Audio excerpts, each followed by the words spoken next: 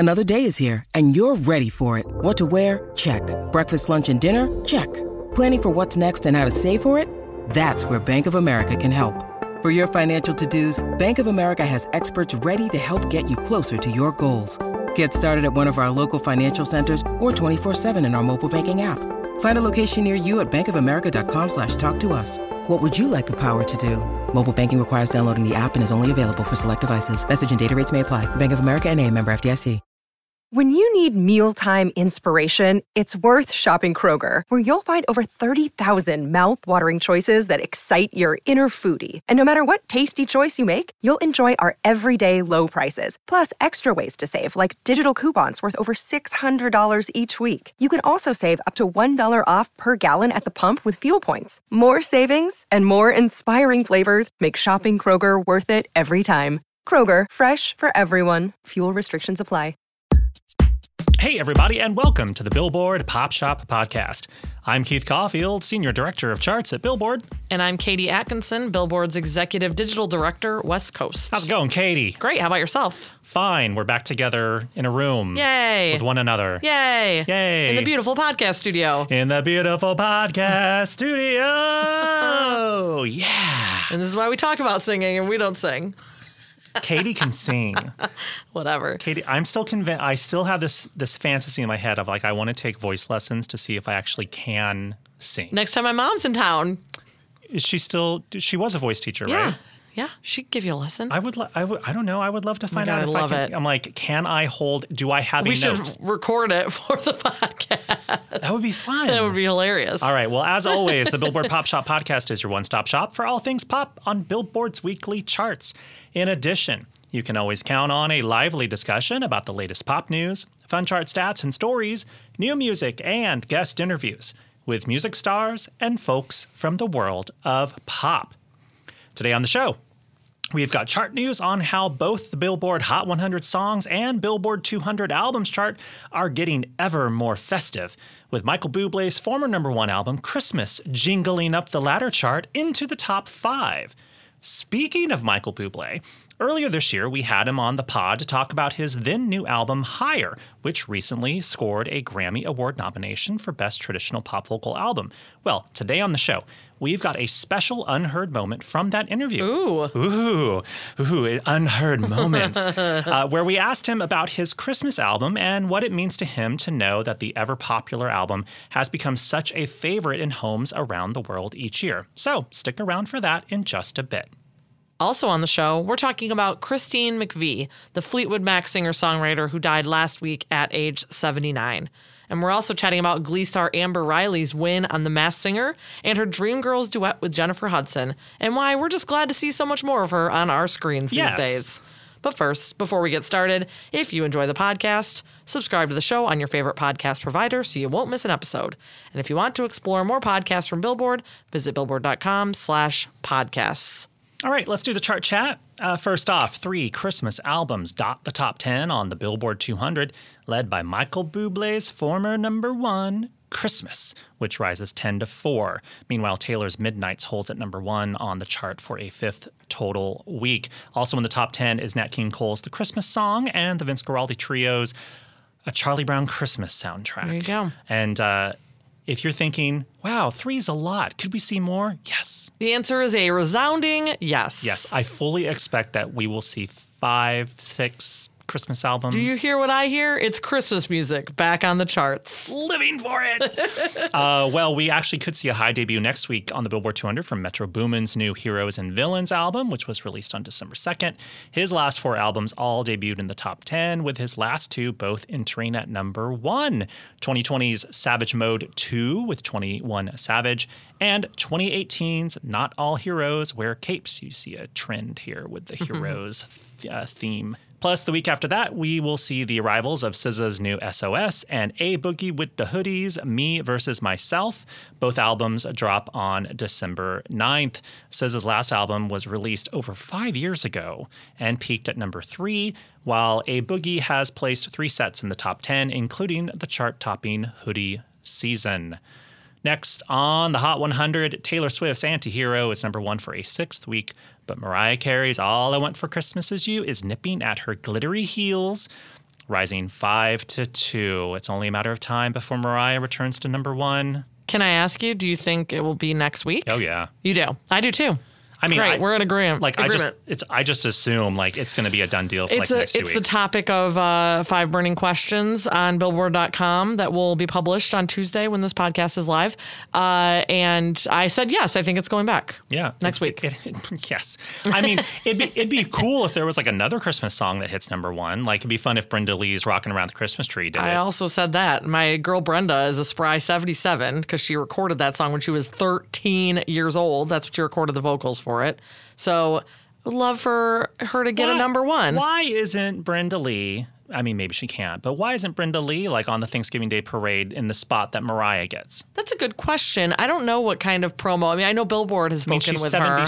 She's 77, so maybe she isn't, out there like hoofing it all over the place. Well, yeah, I don't know about performing, but she did. We've interviewed her for Billboard over these past few years, so she's out there. She's doing stuff. Why isn't she like on Twitter saying it's time like Mariah does? She needs a meme. Basically, she needs a peg. She does. All right. Well, a total of 6 holiday songs occupy the top 10 of the Hot 100 this week, but they're all familiar oldies. Now, while the highest charting holiday songs on the Hot 100 are all the usual suspects, over on the adult contemporary airplay chart, we see some, fresher tunes on the list as many AC formatted radio stations start to play more seasonal fare in the run-up to Christmas. And because the AC chart doesn't include recurrent or older songs on the chart.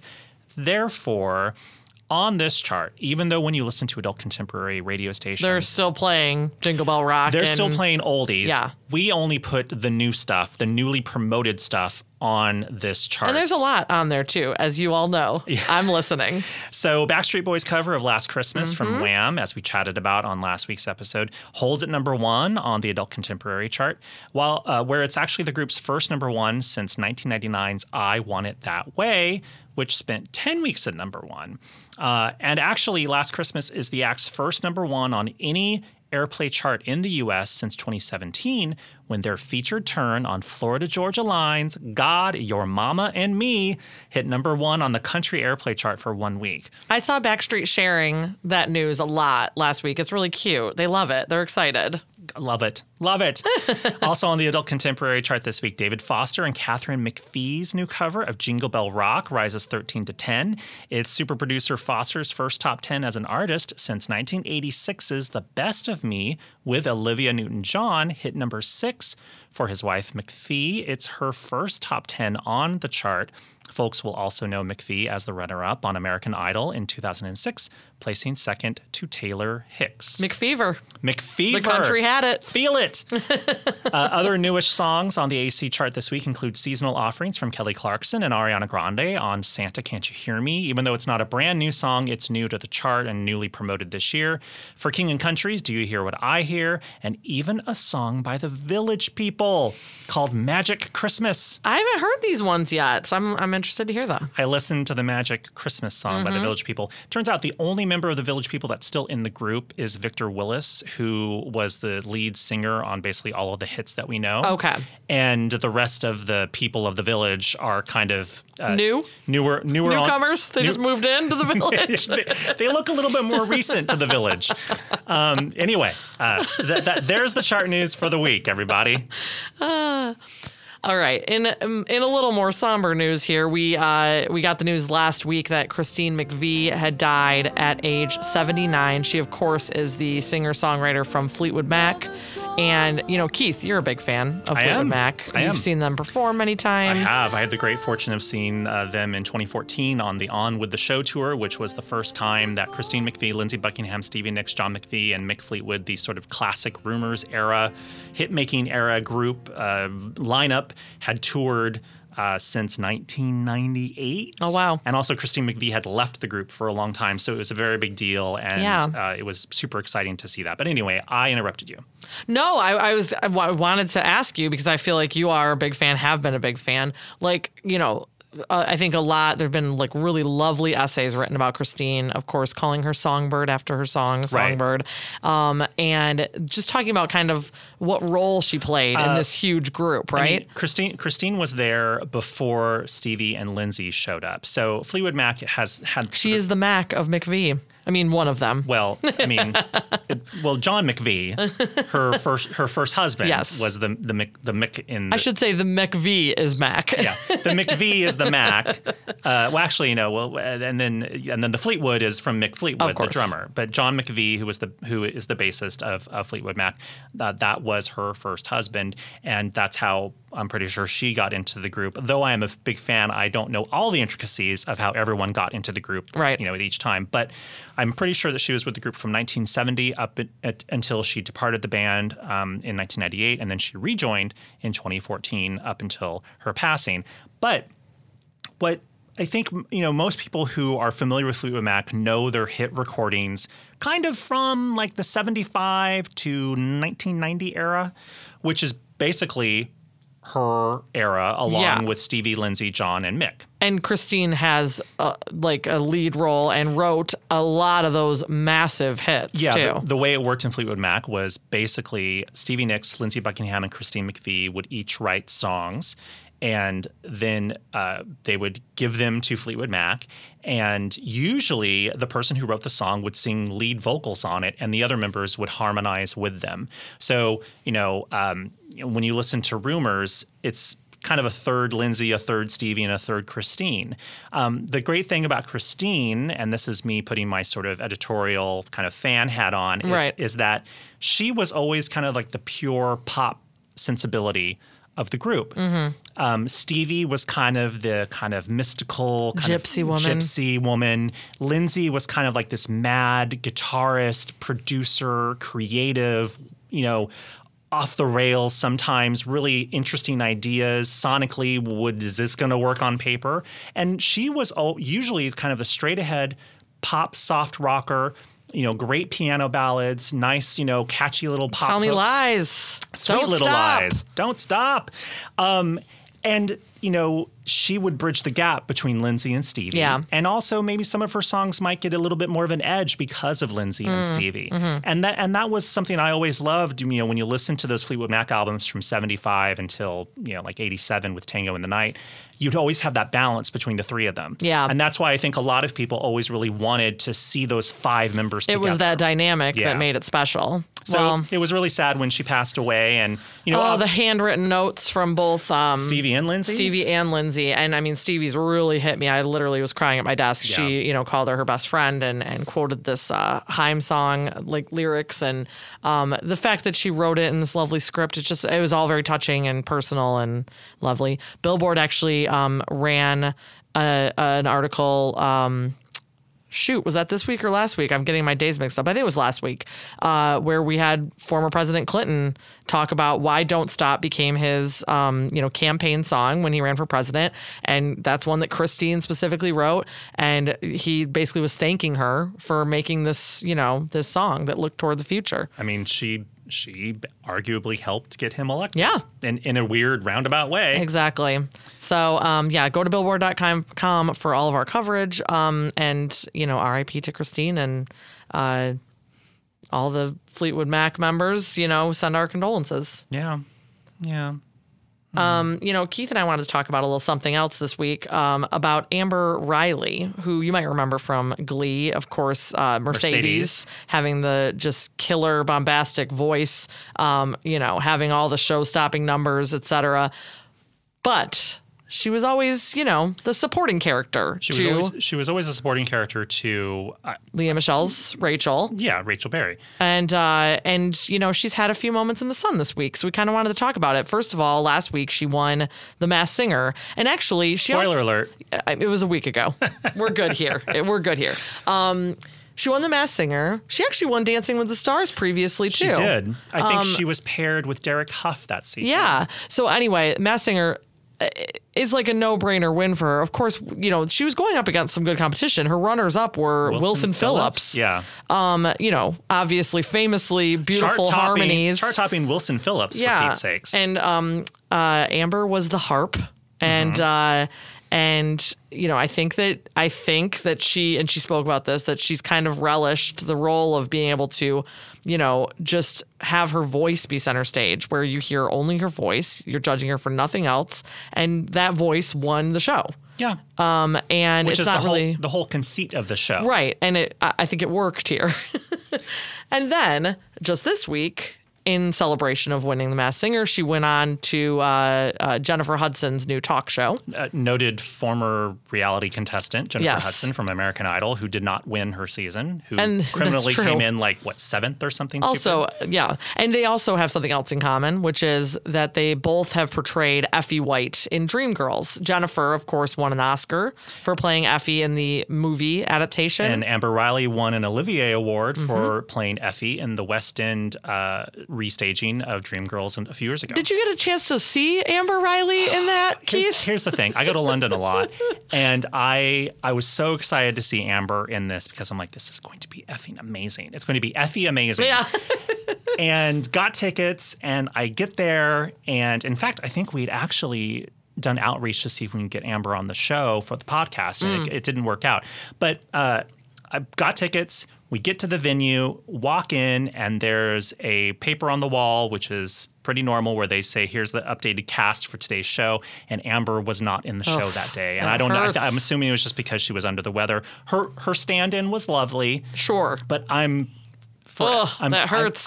I'm still upset I missed that. And I always hoped that they would take the West End staging of Dreamgirls with Amber to Broadway. Yeah, I mean, that isn't that crazy of a thought. It's not that crazy of a thought. I mean, to be fair, with these new, it's a very demanding role, obviously. Yes, but this new Amber, moment, it's actually something that could still maybe happen. Look, we've got Leah Michele on Broadway right now in Funny Girl. Why can't we have Amber Riley in Dreamgirls on Broadway? Keith wants it. Give it to Keith. Look, but seriously. Seriously. Yeah, it's a no-brainer. It seems like a no-brainer. Darren Criss from Glee, super friend of the podcast, has been on Broadway before. Leah's on Broadway, been on Broadway before. Why can't Amber? I watched Glee. Did she sing? And I'm telling you, I'm not going on the show. She did. I thought she had. Well, back to Jennifer Hudson and Amber. Right. In their conversation, they kind of talked about why they both related to this role, because the whole story is that Effie is, she starts out as like the lead singer of the Dreams, but then the Beyonce character from the movie, for the people who've seen the movie, Beyonce character Dina gets elevated to the main role because she is Beyonce and she looks beautiful. Beyonce can sing, obviously, too. And it's not Beyonce. It is just like there is the X Factor beautiful, thinner. Yeah, I mean, there's a lot of comparisons made to the Supremes. It's not, which had a similar-ish thing of Mary Wilson being lead vocalist until Diana Ross was sort of put in the center because of her striking appearance. And Dreamgirls is not a story of the Supremes. It's clearly kind of an inspired by-ish. Loosely inspired. Loosely. But Jennifer and Amber actually sang the famous "And I'm Telling You I'm Not Going" together, the two of them. Which was nuts. It is absolutely nuts. They can sing anything. They truly can. I feel like anyone who was a huge TV fan like a decade ago had to have just died over this moment. Just seeing these two that we feel like we know because they were on our TV screens for so long, feel like we had a personal stake in their success, and then watch this huge moment. It was really beautiful. And these are both women also who have, not rightfully sat in the second fiddle role for any number of reasons in our society. But Amber's getting these chances now between Masked Singer, between Dancing with the Stars to be the person who comes out on top. I really hope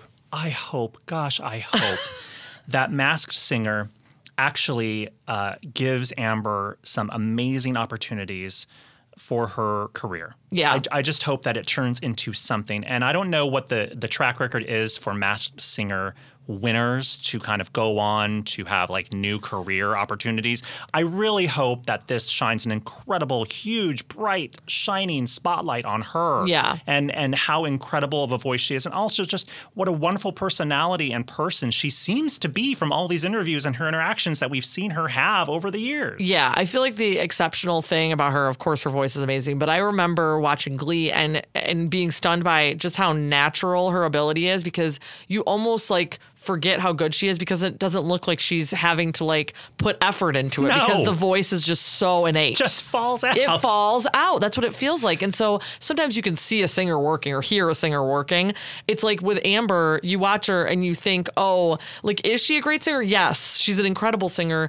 She's just making it look easy because she's that good. Her and J-Hud both have that where they just start singing. I'm like, this isn't hard for you. Correct. It feels like that, but is that true, or did they work so hard to get to that effortlessness? I don't know. Okay. I don't know. Well, all right. Amber Riley. Amber Riley, everybody. Amber, you want to come on the pod? Right. Let's get her in now. All right. Well, let's circle back to Michael Bublé for a moment. I know, sort of a left turn here. We teased how we have a little unheard moment from our interview that we did earlier this year with him. So this isn't a full-fledged guest interview per se, but it's a fun moment that we thought would be wonderful to share at this time of year for obvious reasons. So, of course, we asked Michael about how his Christmas album has become such a favorite around the holidays, and we wondered what it means to him to know that the album is now played in homes all around the world each season during family get-togethers. He had a thoughtful answer that was both serious and kind of goofy. Just what we expect from Michael Bublé. It's a natural thing for the often animated Bublé. So take a listen to this moment from our chat with Michael Bublé. We'd be remiss if we didn't ask about your evergreen Christmas album. It has become a standard during the holiday season, which you well know. But how does it make you feel to know that your Christmas album is now played in homes all around the world at times when families have joyful get-togethers? When you think about that, what does that mean to you? Well, can you imagine how lucky I feel to be invited into all of that? I mean, I knew what I was doing when I made the record. I had high hopes. I was quite ambitious because I really genuinely love the songs. And I never had any idea that it would be like this ever. And it's funny, years ago, I would complain about it, and I would say, well, they keep talking about the Christmas album. But it was when my son got sick. I remember sitting in the hospital, and I just remember thinking, how lucky I was. I just remember thinking so clearly, how wonderful this is, that this is a part of your legacy and a time of your, and what's interesting too is it's become less about what religion you are. And it's become about just a time when us human beings might need a bit of a break, and there's a little more empathy and kindness. And I thought, man, to be connected to something so beautiful, there are much worse things in life. And the only other thing it makes me feel is sad when I read the comment, or I read an interview for the billionth time where someone makes the joke about me being frozen. And it makes me sad because I realize that there's no one in that person's life to say, you're not fucking funny, and you really need to come up with something fresh because this shit is well played. And I wish I could just hug them and maybe take them to a stand-up show where they could learn about comedy. It's supposed to be in the freezer. Ha! And you go like, are you fucking joking? Seriously? That's what you came up with? I think we should have a PSA, really. And those people better be careful too, because if they don't watch out, I want to take over Easter, maybe Halloween, Valentine's Day. I don't know. Fuck, anytime your mom pulls a turkey out of the oven, you just might hear my music playing. You heard it here first. Yes, we are all for a series of. It's cute. Michael Bublé holiday albums. This year was the 10th anniversary, and so there was all this press, and my girlfriend, Susan Leon, the publicist, she goes, I said, "Oh, fuck, Susan, I'm doing press again. Like, how am I doing press for this 10 years later?" Like, the journalist kept saying, "So you've done a new Christmas album?" I was like, "No, this is the same album." And she said to me, "Oh, you little bitch," she said, "you'd be devastated if it wasn't like this." She said, "You would miss it so much if they weren't playing your shit at Christmas all the time." And you know what? She was right.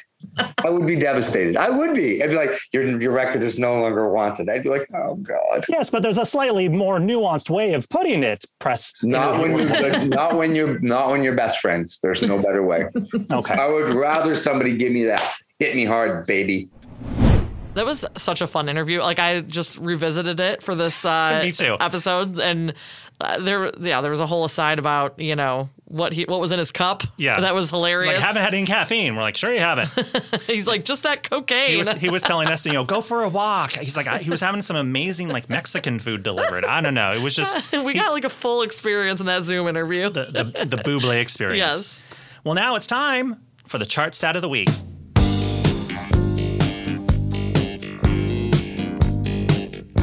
And it's Quiz Katie. Oh, man. So, Katie, thinking about Christine McVie, do you know how many of Fleetwood Mac's top 40 charting singles on the Billboard Hot 100 she sang lead on and wrote? Okay. So I will tell you that the band has had 18 top 40 charting hits on the Hot 100, and they span from 1975 through 1990, all during her tenure in the band.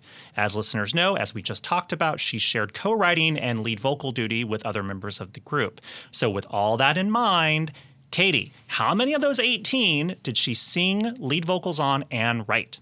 My first guess is 9. Very close. I will just tell you. Okay. 10. Oh my gosh, I was very close. 10 of the 18. And I will tell you what they are, and God help me if I got them wrong. Here we go. Over My Head, Say You Love Me, Don't Stop, which she sang co-lead on with Lindsay, You Make Loving Fun, Think About Me, Hold Me, Love in Store, Little Lies, Everywhere, and Save Me. Love it. It's amazing. That is incredible, especially in that group of talented individuals. So there's a little chart stat of the week, Quiz Katie, about Christine McVie and her amazing history on the Hot 100 and Fleetwood Mac. Don't stop thinking about tomorrow. Don't stop. It'll soon be here. It'll be. All right, we've reached the end of our big show. Any parting words, Katie? Can we just agree to go out on like Christmas songs from here on out? It's December. Sure. What Christmas song? What holiday song? Well, since I brought up 5 burning questions, one that I was hoping for a little justice for, or like a little more glory for, is the Ronettes Sleigh Ride, because I love it. And it's never been top 5 on our Holiday 100, and I think it should be this year. So here's me campaigning for it. I don't think. Is that how it works? I don't think plays in our show count towards the charts. Darn it. Darn Okay, it. well, someone listening is a radio programmer, right? Sure. I hope so. We'll go out on Sleigh Ride, and we'll see you guys next time. Bye. Come on, it's lovely weather for a sleigh ride together with you. Outside the snow is falling and friends are calling you. Come on, it's lovely weather for a sleigh ride together with you.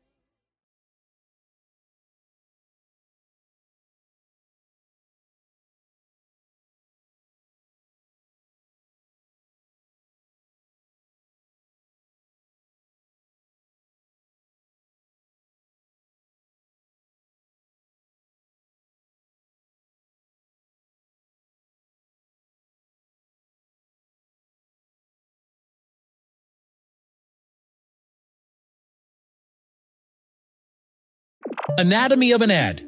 Subconsciously trigger emotions through music. Perfect. Define an opportunity. Imagine talking to millions of people across the U.S. like I am now. Identify a problem.